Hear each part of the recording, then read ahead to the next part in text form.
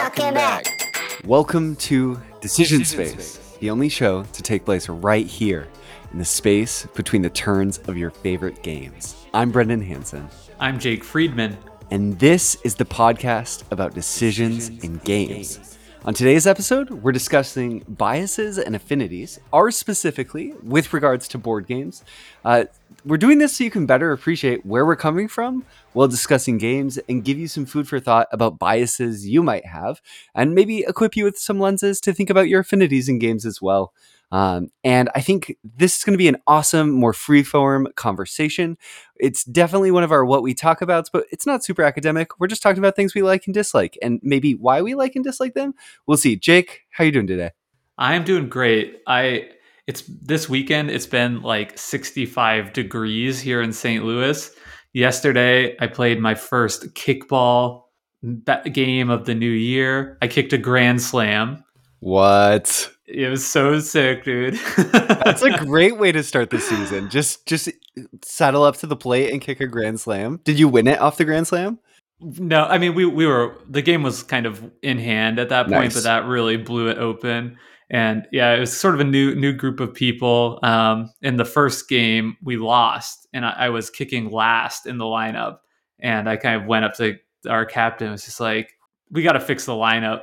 And I don't know if like because I said that, but he stuck me fourth. Like, Yep. Yeah. Okay, prove it. Squeaky wheel gets the grease, and then then to like come through in that situation with bases loaded, just straight up grand slam. And it wasn't like I'm not like the craziest power kicker in the world, but I've got like accuracy, so it's just a total like slice bending kick that just like basically curving right hits the foul line perfectly fair, and then just like shoots way out of bounds like down the hill.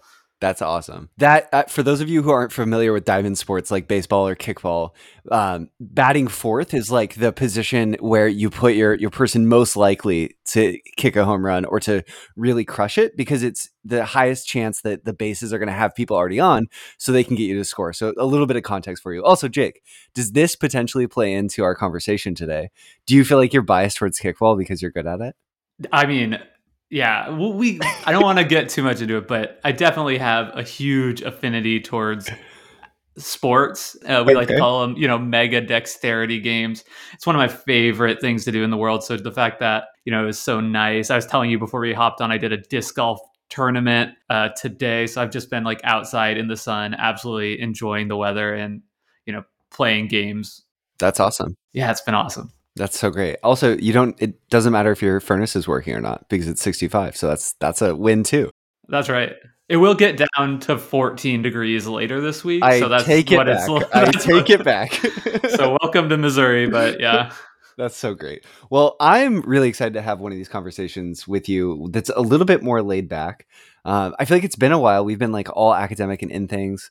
I guess, yeah, I think for me, I think we were really excited because so often I feel like we're all business. We get into an episode and we want to unpack a game or talk about a certain topic. And I think we feel this pressure to really, really get in there and make sure we cover absolutely everything possible. And because of that, sometimes maybe who we are and what we love or what we dislike slips through the cracks. And I think as we've done this project together, Jake, we've gotten to know each other even better. So we have an implicit understanding of a lot of these things about each other, I think, or it's getting better. But for those of you who haven't spent 55 plus hours with us the entire way, I think this will help you. And maybe we could also point to it in the future. If, say, I talk about a game and I'm like, ooh, this really isn't for me because obviously it's X type of game, I could refer you to this episode and maybe you could hear about why I don't like X type of game. Yeah, absolutely. I think, in some ways, maybe we should have done this as our very first episode. I think something you see a lot online when people are talking about board game criticism is they'll say like, oh, I love so-and-so because if they like a game, then like I know that is not a game for me. Yeah. And meaning that like genuinely as like somebody that they will follow and watch reviews because that person has, such a concrete sort of taste, and that it truly proves a valuable lens for people following along and listening in. So I think in some ways this episode can just give context to hopefully make all subsequent episodes. And like you said, even if you go back through our back catalog after that, after this, if you're a newer listener, perhaps it'll make those episodes a little bit richer as well, and kind of paint like, well, okay, well, why is this a 7 to me, but it's an 8 to Brendan, and so on and so forth. Definitely. I think those 2 points are so awesome. I would love it if people come away from this episode being like, okay, who's my foil on Decision Space? Is it Jake or is it Brendan? And who's like my one true host? And then also, I think it's so important that you and I just spend time thinking about why we're biased. If we're going through the practice of like, okay, every single week, we're going to sit down and unpack games and really talk about why we enjoy them and enjoy the decisions in them. We have to understand where we're coming from and understand when we're biased against certain types of decisions in certain games. And I think we are, but I think even in this conversation, I bet we'll discover some things. I definitely have in the last year of like, oh, I'm really biased towards spatial puzzles compared to the average decision. I just really like spatial puzzles more. So like that sort of thing. Sweet. Let's get into it. I really love this first question that you have posed in our show notes, which is, what's your ideal game night? What do you say we start there? Yeah, I think that's a really good one. Can I make you start? Sure. Do you have your ideal game night in mind, Jake? Yeah. So, I mean, I guess I don't want to like paint a picture of like, first we play this game. Or first, we have a nice glass of red wine and then we pull out X game. But yeah, I think a couple of details about my ideal game night is, one, it's people are playing games quickly, right? I know a lot of people want their game night to also be their socializing time and, talk about their lives and like what's going on, which is fantastic. Absolutely nothing wrong with that. But my ideal game night is like, we're here to play games. So people show up, we get the game set up, we start playing, people are ready to take their turn, they're pre-planning their turns, so that we can play something quick and hopefully get something else to the table quickly after that. So that's number one thing about my taste for game night. And the other thing is, my typical game night is with people that are not super hardcore hobby gamers, and I love that too. Like, I really love having a diverse mix of people. Maybe some people who are fully on board. They've got their Calyx shelves of their own at home, and they're bringing the games, suggesting games. But I also love having people there who are like newer to games that I can kind of like introduce and bring along, and people that are like developing their taste for board games, which I think is actually something that really influences my take on games, because that's typically the audience I'm playing them with, compared to people who have more established game nights where it's like the same four people you've been playing games with for 15 years, or you go to a board game meetup and everybody there is fully hardcore hobby board gamers. I think that definitely is going to create a different experience of play than like what I'm cultivating at my house. I feel like based on that, I did know that about you, but I do feel like when I see the game nights that you're playing in and the games that you're sharing in maybe our Discord, the games trend heavier than I would expect the average person in your position to bring to the table, which I think is an impressive signifier, both your ability to teach complex games and also like, I don't know. I feel like you're playing with like game ready friends. Like everyone is really excited to be playing games, even if they're not experienced, is the perception that I get. Do you think that's true? I think that's a fair way of putting it. It's definitely, nobody is coming like kicking and screaming, right? I'm not pulling people off the street, but I think most of the people that I'm playing with on my game nights are pretty much playing games like exclusively, with me in this situation. So, which means like once a week or once every other week or so. Nice. I think that for me, well, okay, for one, this question is really tough for me. I put it, it's batting first position here on the podcast, as in the context of our metaphor from before. And I'm realizing, I love game nights. They're amazing. And they're, for me right now, sort of a fixture of a past life that I had, just because we have a 6-month-old. And, the global pandemic. So because of these two factors coming together, I feel like most of my game playing at home ends up taking the form of either playing games with my wife, Maya, sporadically throughout the day. We'll wake up, sometimes we'll play a game in the morning, we'll try to play a game at night. And if neither of us are working, maybe a game or two throughout the day. And then we'll play when friends visit. So for me, that's sort of the form the game night takes. And I think when I'm doing that, so I guess I'll answer both questions. One, I love stashing games away in my life that way, but my ideal game night, which is almost like a mythical creature in some ways right now, is I really want to play. I lean towards lighter games just because I don't necessarily think it's all about throughput for me. Like playing more isn't better, but I think everyone being comfortable with the rules is such an important aspect of game night for me. Like I want everyone to be playing on the same footing that I'd rather trend lighter than I would heavier. And I think I tend towards lighter games myself anyway. More distilled rule systems maybe and emergent complexity. But like maybe one game that everyone has played before, that they enjoy. I'd love to go to that again. And then maybe a medium weight game that's sort of new to everyone, or one heavier game, and then maybe another medium or a lighter game to close things out, is like really ideal. But I think I generally prefer to play games that are totally, I guess, with newer gamers, like leaning on the same sort of ideas, but from different perspectives. So, like, for people like in your position, Jake, if I'm my ideal game night would be like showing people games where it's like they're going to make a connection between these two games and then learn something about why games are awesome.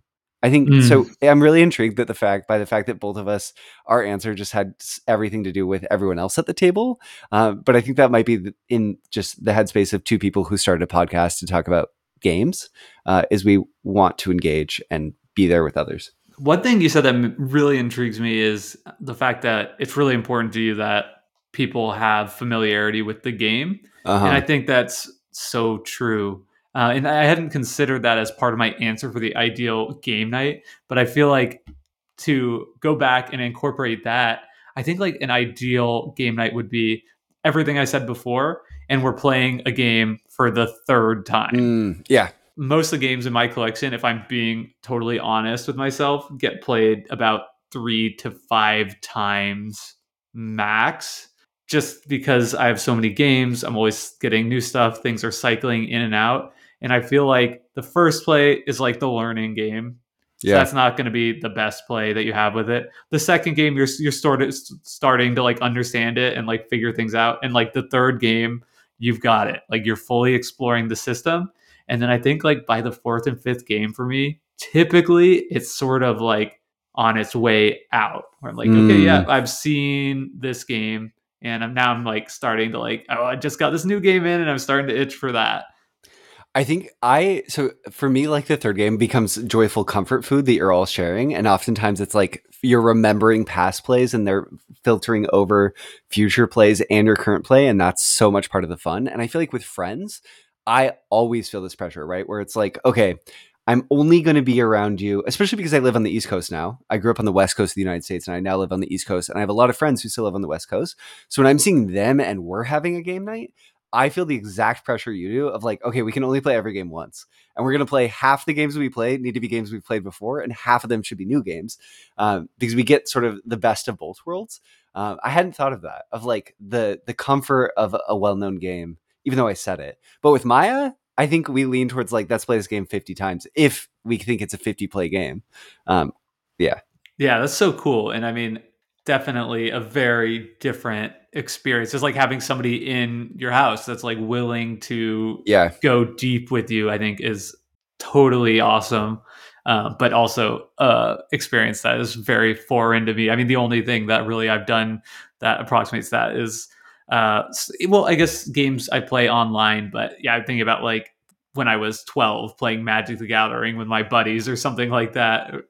But beyond that, nothing. Even Keyforge, most of my plays have been online. Really. I think that it is special to the specific time in my life right now too, to some extent, just because we're both on family leave, which gives us a lot more time to game.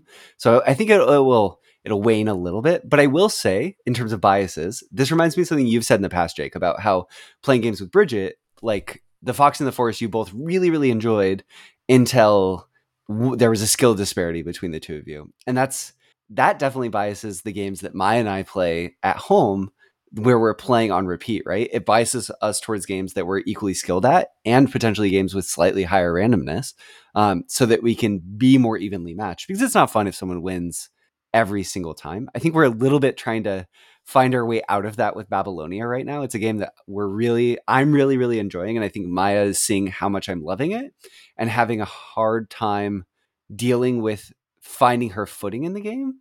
So we'll see if it ends up being a game that we can get to 25, 50 plays, or if we pack it up and say Bon Voyage at 20 plays or 15 plays or something. And both would be good. I mean, 15 plays of a game is incredible, but that's definitely a biasing factor for me in terms of playing games I'm playing physically. Yeah. Well, okay, so let's get into that, because I think when it comes to like biases and affinities, I don't think you can really overstate this factor, which is like skill at a game. And I think you're putting it in the context of, the dynamics, like how relative skill levels interact within a game, especially in like a closed meta of a household. Sure. And that's something that Bridget and I have really experienced. And I think like when I'm talking just strictly about playing games with Bridget, I'm really biased towards games that Bridget is better than me at. Like I want to keep playing those games over and over, because A, like Bridget likes it because she's winning and doing well, and B, because I'm like incredibly competitive and upset that Bridget keeps beating me, and so I want to like understand and like figure out and learn. So that's something that really drives me to bring those out. Where if a game, even as soon as like I see the scales starting to tip into my favor, it's just becomes so quickly less fun for both of us, because Yeah. I just don't have as much fun. Like really, I think I don't have as much fun in games where I beat Bridget than when she beats me, just in general. And I know that for her, it's like there's a huge difference in enjoyment of a game if she wins versus loses. So Yeah. Or feels competitive at it, I bet. yeah, definitely. I feel like let's zoom the camera out slightly and talk about us in the context outside of our homes. I'm going to conjecture, and I'm going to speak for both of us. I think both of us lean towards games and that we feel like we can get really good at. We want games that have a perceived learning curve and skill ceiling that are high, just in terms of who we are, right? Like I feel like, and tell me if I'm wrong, by the 10th play, I want to be at least 90%, no, 50, at least 50% better than I was the first time I played it. And I want there to be returns in terms of how much things I'm learning about the game. My skill at the game should continue to grow for like, I want it to like live to 100 plays. Like on my 100th play, I want to still be able to be learning something about the game, even if it's really small. Even though most games won't get there, I want to be able to perceive that that's true of the game. Yeah, I definitely agree with that.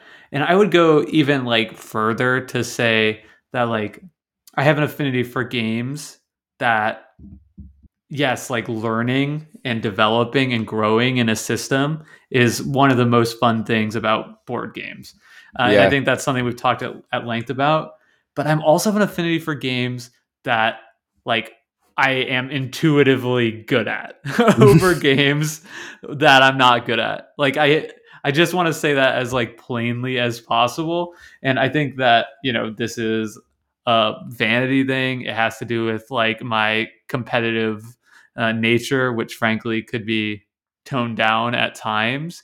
But if I'm playing a game as we're preparing for an episode of this podcast, and I'm winning a lot, and I'm very competitive, and I'm doing well against you, I'm doing well against people in our Discord, I'm doing well against people generally online, I'm just having more fun than when I'm having the frustrating experience of losing a lot. And I think, I definitely take that, I take that into account.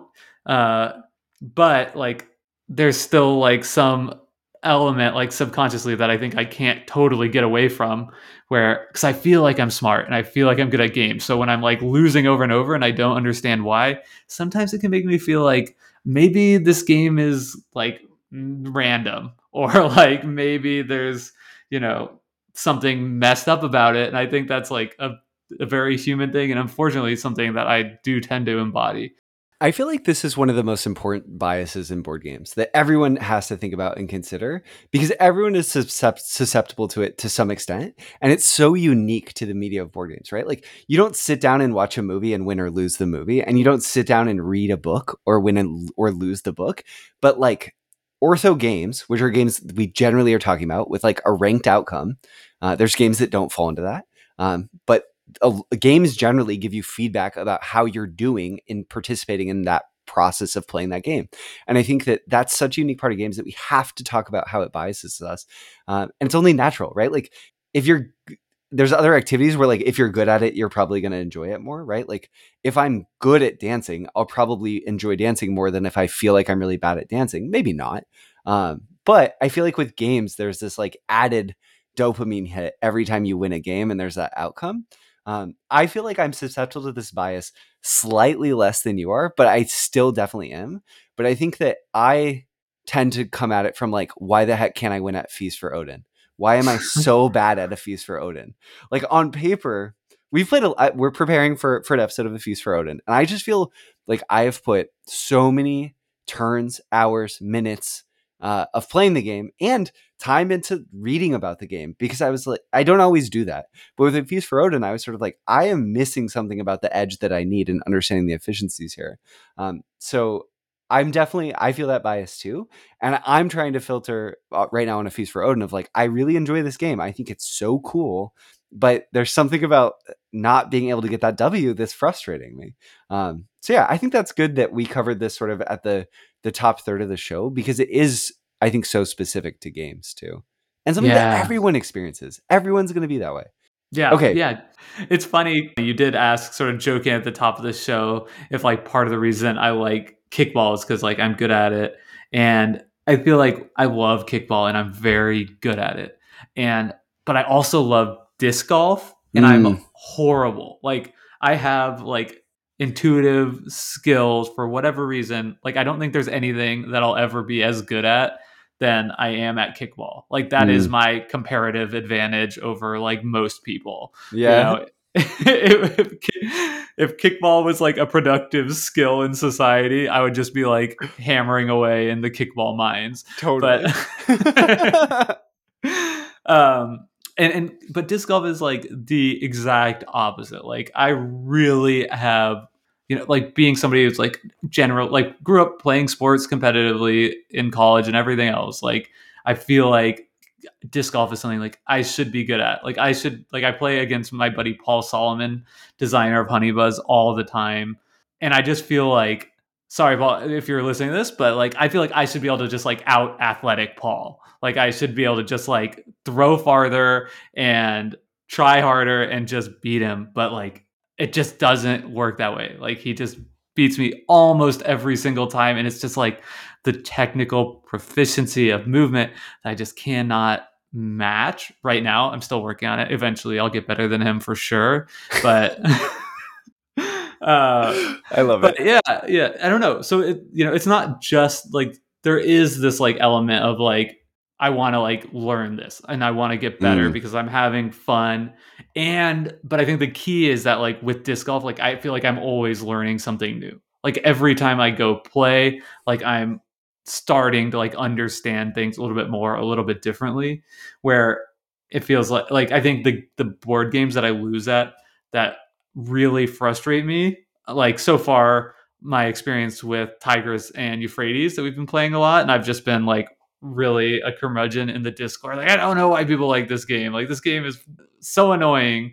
And I feel like part of my frustration is like not only that I'm consistently losing, but that like I'm having a really difficult time like identifying feedback. And I don't feel like I'm getting better, even though I've played it, 10 times or whatever now. Do you think you have a bias towards well signposted games that give you a sense for the key strategies in the game and path through them? That might be the case. I haven't really thought about that specifically, but I think games, I would say like more the affinity is for games, as you put it, that have strong feedback. Whereas like I clearly identify like when I've done something right and when I've done something wrong, and that's not to get into a full review of Tigris and Euphrates, which we're definitely going to cover at some point in the near future. But I feel like it's really difficult to know on any given turn, like, was that smart or not? And I think maybe that game in particular would be a lot more clear if I got some more real time plays in.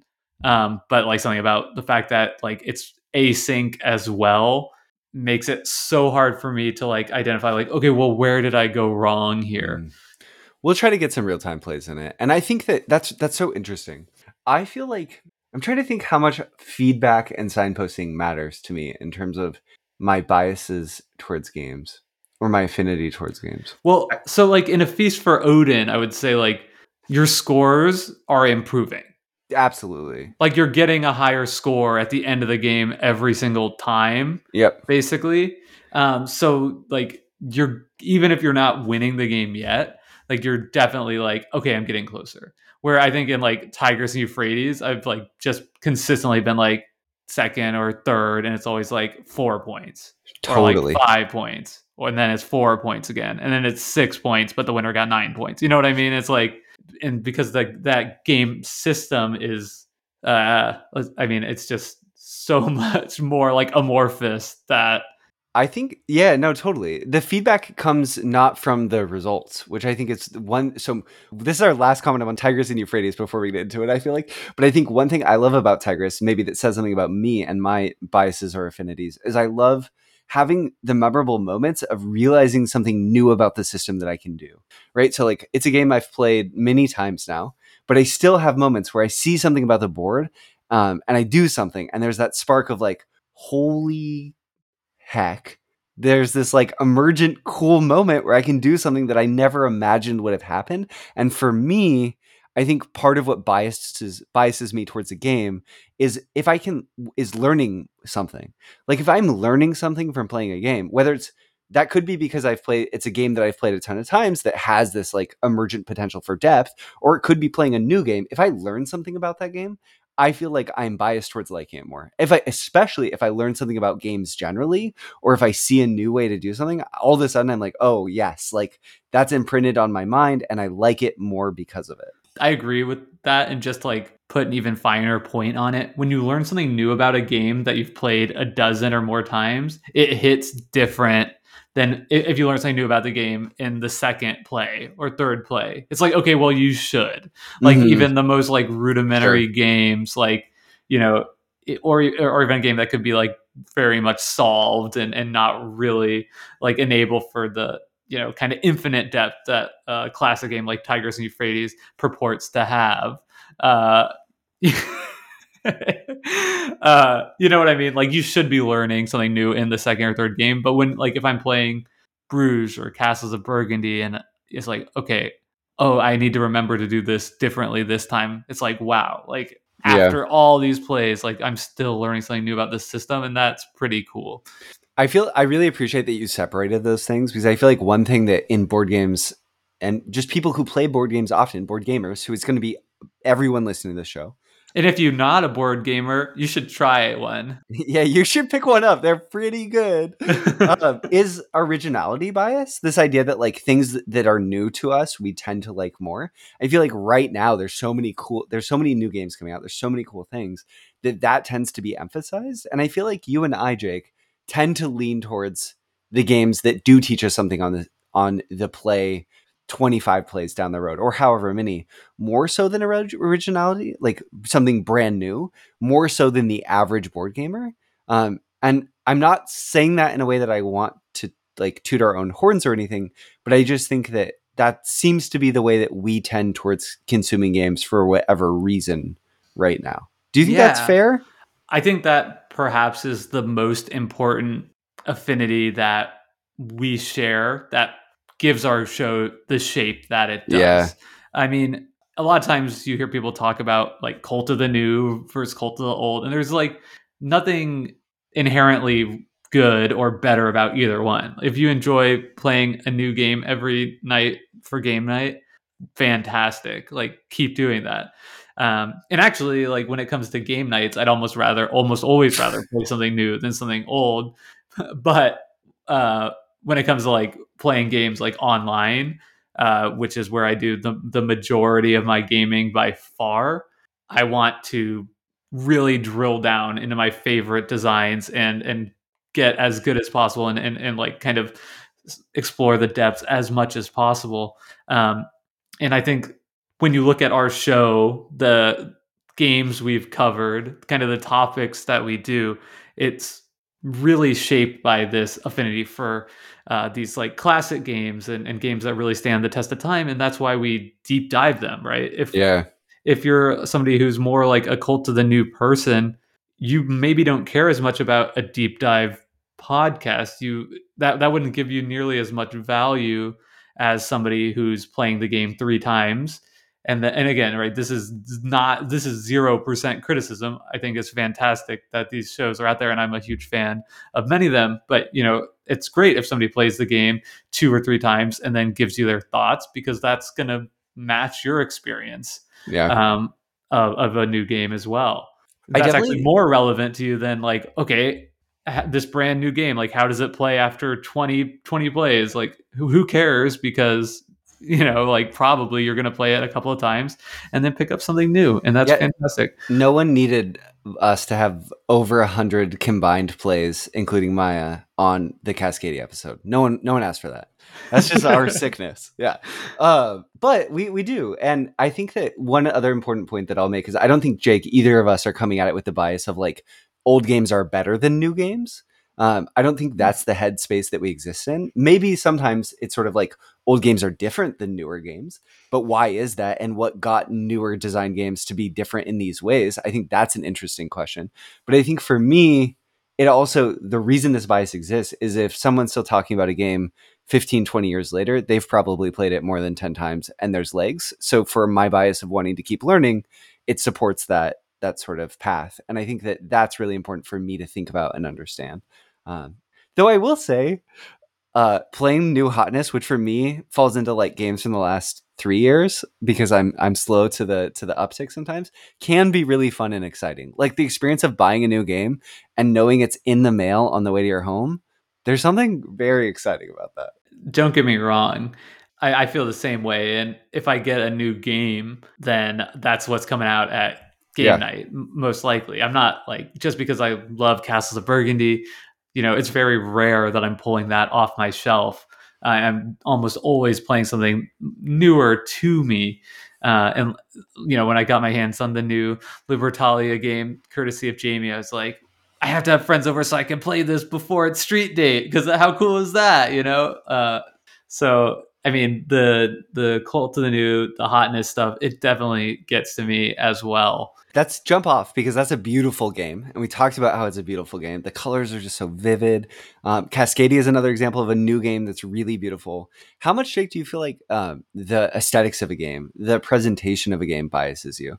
Like, and also I'm going to lump into this, like how much does like if a game is more abstractly presented versus more thematically presented, or more realistic, like simulation, sorry, people who are prescriptivists are going to be mad that I said it in this way, that are presented from a more simulation focused perspective, impacts what you think of it.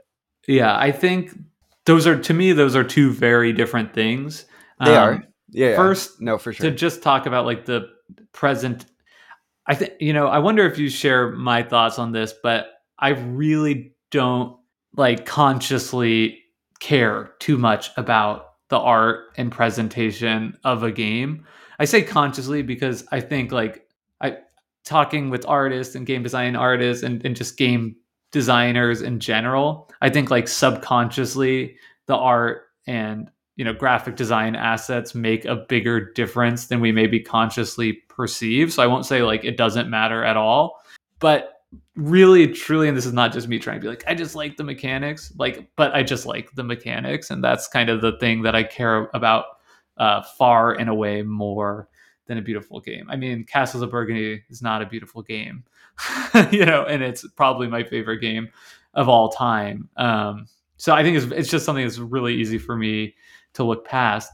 But when it comes to like engaging theming, I think that matters a ton. Like if I can tell myself a story, if I can use that to help understand what's going on in a game and like why I care, I think that makes a big difference to me.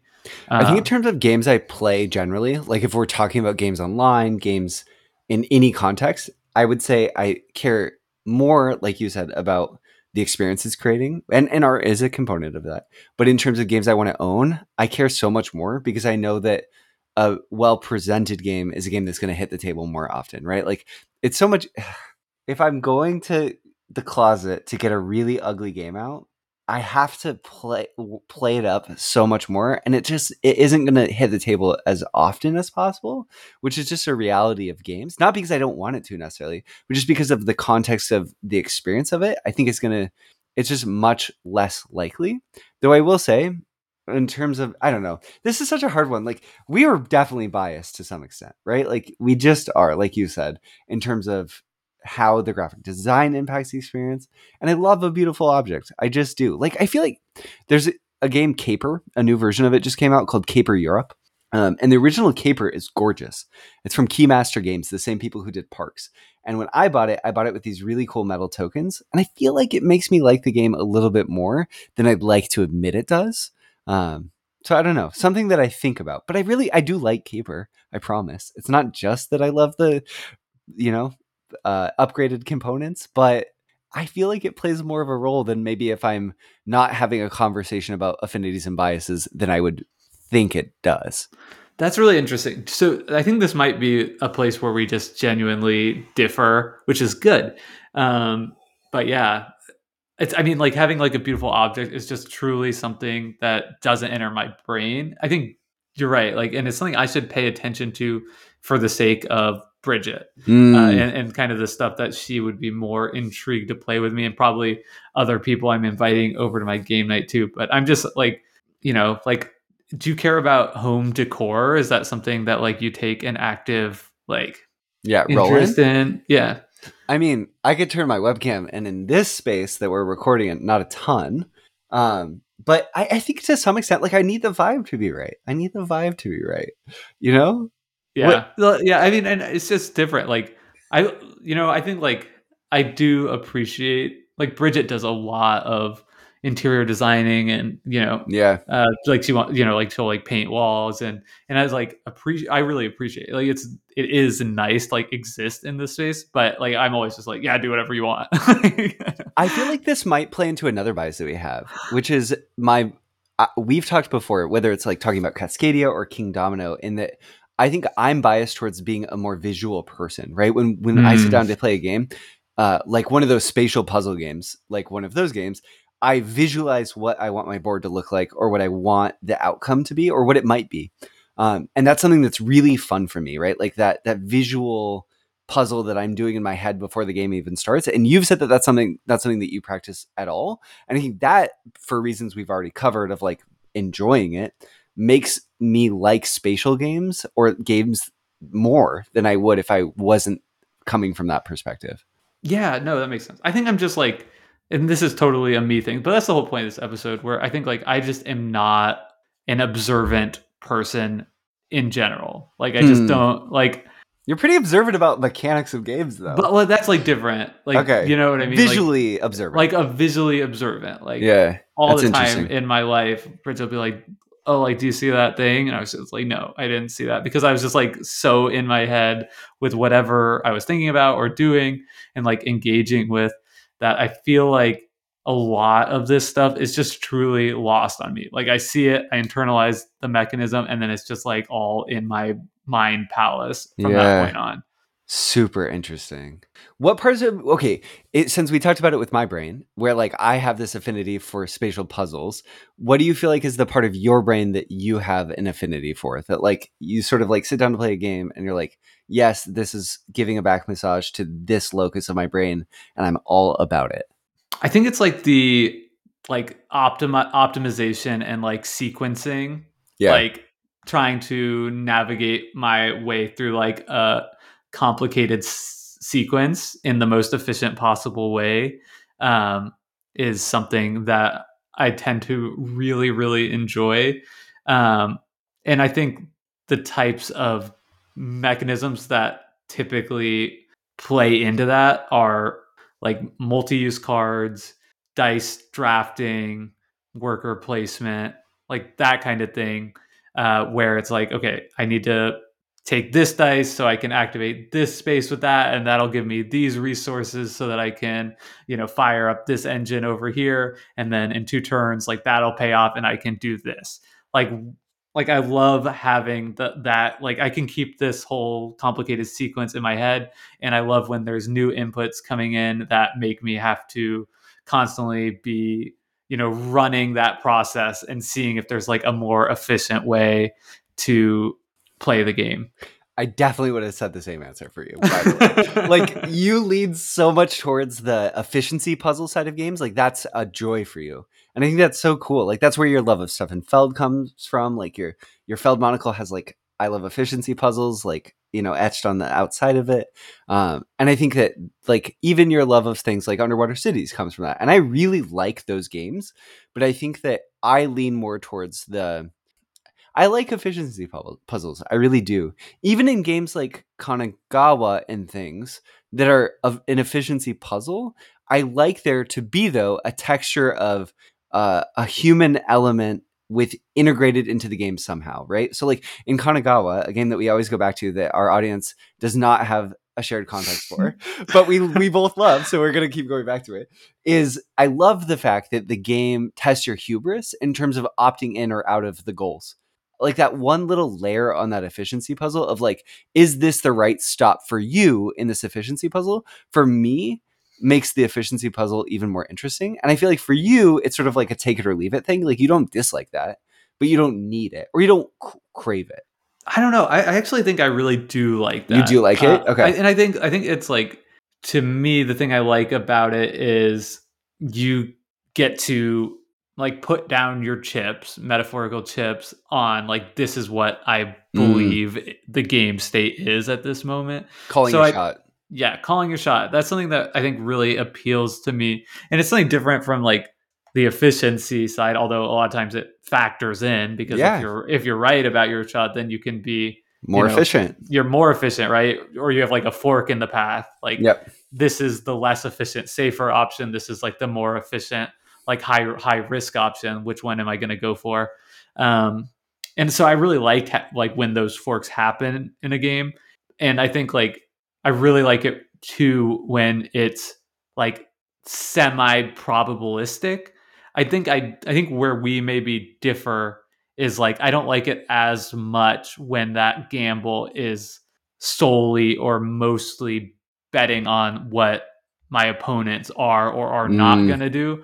I like it more if it's like, maybe there's like some element of that. But I want there also to be some element of like a non-human component, which might be dice.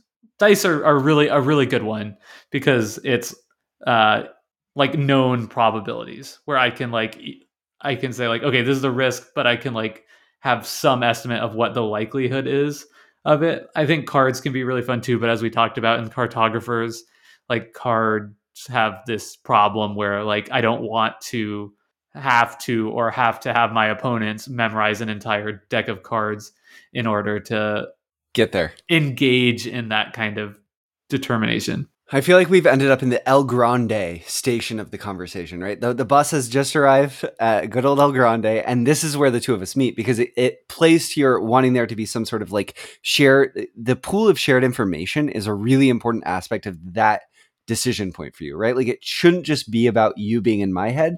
It should be about you being in my head about the information in front of us both, which I agree with. The vast majority of the time I'm there, but I do think I lean towards like enjoying games like Cosmic Encounter, where I'm just like, there's not a ton of shared information. There's some, but like most of the time I'm just trying to like get in and crack the nut of your skull. And that's fun. There's other things going on in Cosmic. People will be like, oh, this is the efficient way to play Cosmic. I know. But like, I can enjoy that game at a level that's like way more casual, I think, with like a group of friends who just want to play in the zany space of Cosmic Encounter with the milieu of aliens that it creates. Because I like that social side of things as well. And I'm not saying you don't love social games, because you love the Resistance too. But I think we tend towards, even the two of us now grouping us together, we tend towards more strategic games than more social games, though we both do really like social games. Mm-hmm. Yeah, definitely. I think with El Grande as a good example, like if that game were when you're choosing like your power card, basically your auction for turn order, like if that was like a simultaneous thing where everybody like Mm. secretly picked a card and then revealed it, I would not like that. And Like I might like it slightly more. yeah, and I Yeah. would definitely like it less because I like the fact that like sometimes you're making like more or less wagers, but if you're like last, like okay, what a relief! I can just take the most efficient card for me in this situation, and I Yeah. don't even have to worry about my annoying opponents doing random, unoptimal plays that are throwing everything off. The chaos Why agent. can't they just be machines? So let's talk about this. Now this is a good moment to talk about player conflict and interaction, because I think that's kind of like this stuff we're skirting around. I think that in terms of comparing ourselves to each other, I tend towards maybe being biased towards player interaction compared to you. What do you think? Yeah. No, I think that's definitely right. I mean, you've got more of the background in like the fighting game community for fighting game video games. And I think like my belief is that like you really bring that into your interaction with board games and therefore like believe that there is a lot more intentionality in a lot of decisions in games that I just typically find like random and chaotic. Mm, You know, yeah, yeah. like the rock paper scissors moments in games. Like I think you see that as like a very rich space to explore. And I'm just like, oh boy, like rock paper scissors. Like this is just like random.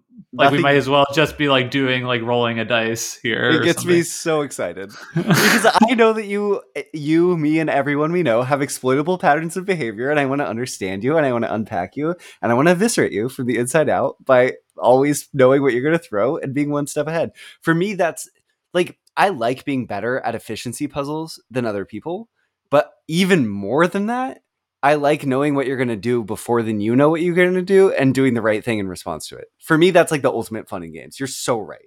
Like that's the joy. Like, yeah, okay, great. I beat you at an efficiency puzzle. But if I could be 2 steps ahead, oh my. Yeah, so you're like keep your feast for Odin, but like best 2 out of 3 me and rock paper scissors, and like see what happens. Kind of, but like I'm excited at a feast for Odin when I'm like, okay, Jake's definitely wants to go to, like, for me, the part that activates in a feast for Odin is like you really want to go to that whaling spot or the hunt the what's the trapping spot. There's just the one trapping spot, 2 workers, and I know you want to go there and I beat you to it. I'm like, okay, that gets a little bit of this, right? Like it's a place where worker placement leverages that for both of us because it allows me to get in there and block it and mess up your efficiency puzzle. So for me, the interaction is part of the joy there of how that shines through in a game like a Feast Road. Such a good example because like for me, what I think is like joyous in that system is like for me like the efficiency puzzle is like I want to create the most efficient sequence of things like that It's why I'm losing. that's like flexible based on like the random chaotic inputs of my opponents. There's 61 spaces. Why Yeah, do I care about exactly. this?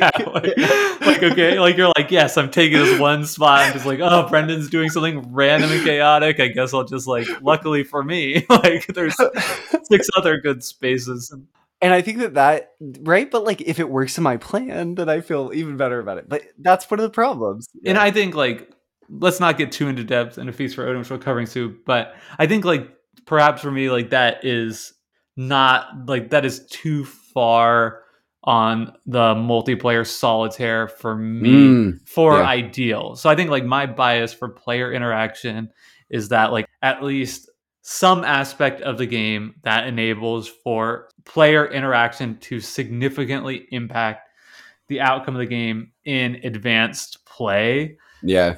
So like I want there to be I want player interaction to exist. And but like in my ideal world, I want that player interaction to be something that only really matters in advanced play because I feel like player interaction when you're in a learning game or when you're only playing a game like, going back to that like Cult of the New thing, right? Three If times. you're only playing a game 3 times, like I really don't think player like significant player interaction does that much, because like it at that point, like in a learning game, right, it's going to be pretty chaotic, Yeah. especially games that enable like take that and like tearing people down. Like there's just such a high propensity for, something to happen that just throws the game off because nobody knows what's going on. So like I'm gonna attack player C, but I didn't know that like what I had to do in that situation was like check player A.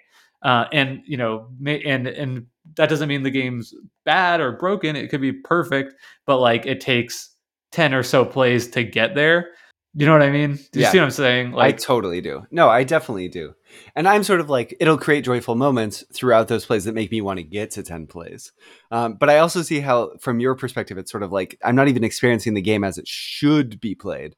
And not should in like a gatekeeping way, but should as in like everyone is playing in the magic circle of wanting to play the best game they can type of way. Um, yeah. Okay. Player counts, Jake. We've been talking, you just said multiplayer solitaire, but how many do you find that you tend towards? Like, we both love Keyforge, that's a 2-player only game. We both come from a background of like, we played a lot of Magic the Gathering growing up, a game that the two of us primarily played at 2 players, but you can play Magic at lots of different player counts. Would you find that you're biased towards like lower player count games or higher player count games? probably higher player count games. If I'm where I can like cultivate it online on when I'm playing on Board Game Arena or Yukata, and I'm wanting to start up new games, I almost always pick 3 or 4 players. I don't like the zero sum nature of the 2 player games as much. I just feel like a lot of times it can really like warp a game state. I won't go as far to say as it's too broad to say it like makes it less interesting, but I think like there's something about like that zero sum nature of it that makes it less appealing to me in general, with the big caveat that like if it's a game where I feel like I want to be like a competitive player at, then it's fine. Like then I'm on board with like the zero sum nature, but it just feels weird to me of just like, okay, like time to fire up a random game of Carcassonne against some stranger, and like See, I don't this know. is so fascinating, right? Because the conversation that we just had, I feel like I appreciate what you're saying and I hear where you're coming from. And I prefer 2-player zero sum experience of games. King Domino, Mighty Duel variant. I'm all in, right? Even Azul, when we were playing that, I feel like what I love about the zero sum nature of 2-player games is that it adds a texture, a veneer of information over the entire decision space that you would otherwise not have, that turns what would be like, if the knob of a game's decisions and just or the enjoyment of a game is at 8, and the game plays relatively similarly if it scales, if it's not about like the resistance, which you need a large group and larger is generally better. I feel like I'd rather just play it at 2 because I like the added complexity that zero sum nature creates. But what I'm realizing, Jake, is that it's a more interactive way to play that game than having to play 3 or 4 players, right? If I'm having to think about what you want and what you're doing, that's going back to my bias towards wanting to play the game of playing what my opponent is doing as much as my own game. So the 2-player nature of those games creates the opportunity for that. I never considered that before. That's Such so an interesting. interesting, yeah, I totally agree. I think that's fascinating because like what I'm saying I want is like a 4 player game where each person is doing a little bit of player interaction, and you're saying like you want 2 player games with like each person doing a lot of player interaction. It's kind of like there could be almost like the same quantity of player interaction Yep. in both systems. um and also, right, like if we're playing a game that has high levels of player interaction at 4 players and everybody's doing a lot of player interaction, like that's where like it can really become chaotic and Yeah. unknowable. So I just think, I mean, I think that really is interesting how much preferred player count seems to really like necessarily pair with what player count you're prioritizing and playing at, because I think that's not something people tend to talk Think about when about they or talk talk about. about like, I don't like multiplayer solitaire, I don't like take that. Like, well, what player count are you playing at? Because those things and in different contexts or make a huge difference. I kind of get like if you're playing almost exclusively with, just your partner at home, like, yeah, maybe like a more multiplayer solitaire game isn't where it's at. It's what's so interesting is I feel like one way that this shifts for me is when games have the same input for each player, even if we're not interacting at all. Like roll and write games, like when we're playing Cartographers, it's enough for me knowing that we were given all of the same decisions. Like, right? If Welcome to comes out and every decision point was the same for us, even though I know that, of course, every decision that you make along the way is changing your approach at it, it's enough interaction for me to know that we're solving the same overall puzzle, because then I care about, did I do it better or worse than you, in a way that us navigating it differently shifts it somehow. I don't know. I feel like that's not interaction at all. That's It's just more not. It's like not. It's not. It's a meta outside it's thing. like a shared Yeah. experience type of Yeah. thing. Which Yeah. works for me. Yeah. Yeah, and I think like for me, like Bridget and I have been playing a lot of Obsession, which is very is ways you can interact with your opponent in like very take that mean ways, which we basically just haven't done in our Okay. plays. Interesting. And so it's like very much multiplayer solitaire, and I've been absolutely loving it, and Bridget too. And I think like for us though, like the shared experience isn't that we have the same inputs. It's that like this game is like so complicated. Like it almost. I mean, it's not like the heaviest game in the world, but like for what Bridget and I tend to play together, it's like among the heaviest games we've played. Yeah. And I think it's more of like the shared experience is almost like putting together a jigsaw puzzle together. Yeah. Like a lot of the satisfaction and fun is just like, we did it. We played that game. Totally. Oh, this reminds me. Totally. This reminds me of a comment you made on a show like 26 weeks ago, in which you said, I'm going to quote you and we'll see if you still agree with it or not. I'm not actually going to quote you because I didn't write it down. Something to the effect of playing heavier games is the goal. Do you feel like that's a bias you have? Like heavier is better? I think that, I mean, I definitely wouldn't say like heavier games are better. Sure. Your personal bias, yeah. But I do think like there is sort of like a overarching like meta game that board gamers do for better or worse, that like as they enter the hobby, they kind of naturally progress to like heavier stuff as they like learn new skills. And I think this could be a topic for like a whole new episode. But I think what like my new thesis is along the same lines is that like heavy board games are basically just complicated jigsaw puzzles. Interesting. Okay. And like the fun is like trying to put we the did it together. like at the end of the game you put it away and it's like, whew, that was a lot, but we did it. Super insightful. In terms of the accomplishment, the achievement of playing a game that's super heavy at the table. I have to disagree from my perspective, because I feel like rather than chasing my white whale is not chasing the largest whale that I can possibly catch. It's chasing the smallest possible whale in terms of rules baggage with the most intricate, emergent, interesting decision space. Like that's what I'm addicted to. Like how lean can a game get and still be super, super in-depth and interesting to me? X plays in. And obviously that is not borne out directly, right? Like we're not recording Chess, the decision space podcast, right? Like we're talking about board games, so it's in the context of that. Because I think that's games like that, those really abstract games are great examples, but I'm talking about something slightly differently. But I like heavy games, but I'll play them in spite of the fact that they're heavy, rather than being excited to play a heavy game because it is heavy. That's how I feel too, but like when I think back to what my like resolutions were for the podcast, it was like play an 18xx game, play a food chain magnet, like, so I think like as much as I'm like, oh yeah, like I can see these like meta trends, like I'm still a part of it. And I do want to try those games, which I feel like are games that like as of yet, even though I've been playing board games, for, been like deeply in this board game hobby for, now like 8 years, like it still feels like, wow, like I did this. There's still these like heavier, crazier experiences out there. Yeah. Like I did Twilight Imperium And like Sure. maybe now I should try 18xx just to see what it's like. And I doubt that. I mean, to be totally honest with you, I don't think I would ever become an 18xxer because at the end of the day, I think I really do find value and enjoyment in a similar space as you. Yeah.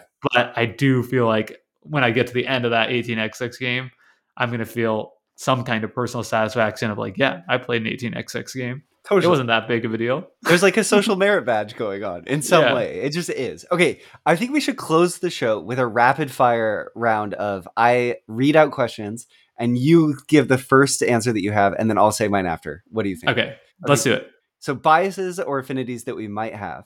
Cards versus boards. Cards. Cards. Okay. One mechanic that you find interesting above all else. Dice drafting. Nice. Simultaneous choice. Ugh, gross. Perilous decision spaces or not perilous decision spaces, i.e., should you be able to lose within the first 3 turns? Not perilous, I think. I think I lean towards not perilous, but like buckle me up to a perilous decision space and let me go if it's competitive. Yeah, it's kind of different too. Like that one I think really matters if I'm playing it online or in person. Yeah. Like if I'm playing like Carcassonne again as an example online, like I have zero hesitation for just like wrecking a new person and be like, well, you won't be able to use those 3 workers for the whole entire game. But like I'm just not going to do that to somebody in person. And I think again that's why it's important that we talked about like our typical or preferred game nights, because a lot of times like I'm playing with people who are like newer to games and aren't like hardcore hobbyists, and like so like the worst thing in the world is like when we're 2/3 of the way through a game and somebody's sitting there like, well, I'm out of this, and it's like, okay, totally. I hate that so much. Totally. Okay. Personal play space, shared play space. Personal play space. Shared play space. 2-hour games or 1-hour games? I think I want to say 2 hour. I feel like 1.5 is like the sweet spot, but I'll go 2 hour because I think like the mid weight is really my sweet spot. And I'm 100% 1 hour. Okay. Yeah. 45 minutes or 20 minutes? 20 minutes. This gets so much harder. I think I lean towards 45. That's so interesting. Yeah, like if I'm playing like a filler shorter game, I want it to be like truly a shorter filler. Like let's have it be shorter so we can get to the longer games. Yeah, like Enchanted Plumes, Arboretum. Like let's go. Sick. Okay, a game that you love that you think we'll never cover on the show. Oh God. You go first, because I know you have your thought. Okay, I have 2. Set, a game about pattern recognition with basically no decisions, which I think is super interesting. I love this game. It's designed by a woman designer. It first came out in the 70s. You should look up Set. Also, Coconuts, a dexterity game about flipping coconuts that are secretly poop with monkeys. Love it. We'll never cover it on the show. And that's like our show bias of like what games we'll talk about to you, but games that we also love outside of the show. I can't think of any games that like I wouldn't cover, but I did a whole episode on kickball. Yeah, so, boom, kickball. Like, you know, like I'll just put it on. I'll just like, sorry, listeners, like you're gonna have to just deal. Like the disc golf episode's coming. Just wait. Darts, boom. Curling, boom. I don't know what else Jake does in his free time. Horseshoes, boom. Roasted. Okay, dude. I don't know. The beer pong episode. Yeah. I got like strategies that go deep. Okay, so let's slot that in as 2023 as a throwback to when we were 10 years from when we were both in college, maybe around that time. We'll do the beer pong episode. Do you have any closing thoughts, Jake, of affinities, biases, things you want to send the show sailing along with? No, I think that was a really fun conversation, Brendan. So thank you. I enjoyed it a great deal. I mean, my only closing thoughts is just like, I'm really interested to hear like what kind of biases or affinities people have outside of what we covered on this episode, because obviously there's just like so much here. So I'm really interested, like what are the big ones that like we didn't talk about here that are important to you and in your gaming. And then I'm also kind of curious just to hear where people fall on some of these points as well. And you can do that either by coming into our Discord, which is sort of like a chat room that anyone can access from a web browser. The link is in the show notes, and we have an active community of people there who are talking about games all the time and also playing games together online on Board Game Arena, Yucata, Bodajang, and other websites like that. And you could also do it just by talking to us on Twitter. You can find the show at Decision Spa, Jake at Jake FRYD, and me at BurnsideBH. You can find our show on Board Game Geek as well. We have a blog there. Look for it. Just Google Decision Space Board Game Geek and it will come up. Jake, I have one more question to add though. Stefan Feld or Reiner Knizia? Oh, that's such a hard one because, both of these people are really widely respected. I honestly I just want people to know I'm doing a bit. I don't hate Reiner Knizia. I've enjoyed many of his games, but to date, I've much preferred the Stefan Feld games that I've played. What about you? Easy claps. Knizia, get out of here, Stefan Feld. Your games are garbage. We'll be back next week. Oh, pre-planners. We didn't talk about you at the top of the show. We love all of you who play games with us and are excited about what's coming up. We're covering Broom Service next week, A Feast for Odin at some point, Tigris and Euphrates at some point, and beyond that, the sky is yours. Sounds good. Thank you all so much for listening, and we'll see you next week. Take care, everyone.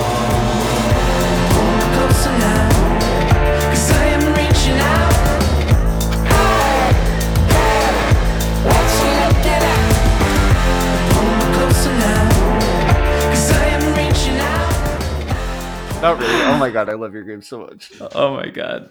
It's a good thing I have editing, so I can just your games are garbage. Cut! Then we play the music. But see, now that everyone knows you're editing, I can just claim that you did it in an edit, right? No, they won't know. You're going to cut this too. Oh no. We got to end the show before this gets out of hand.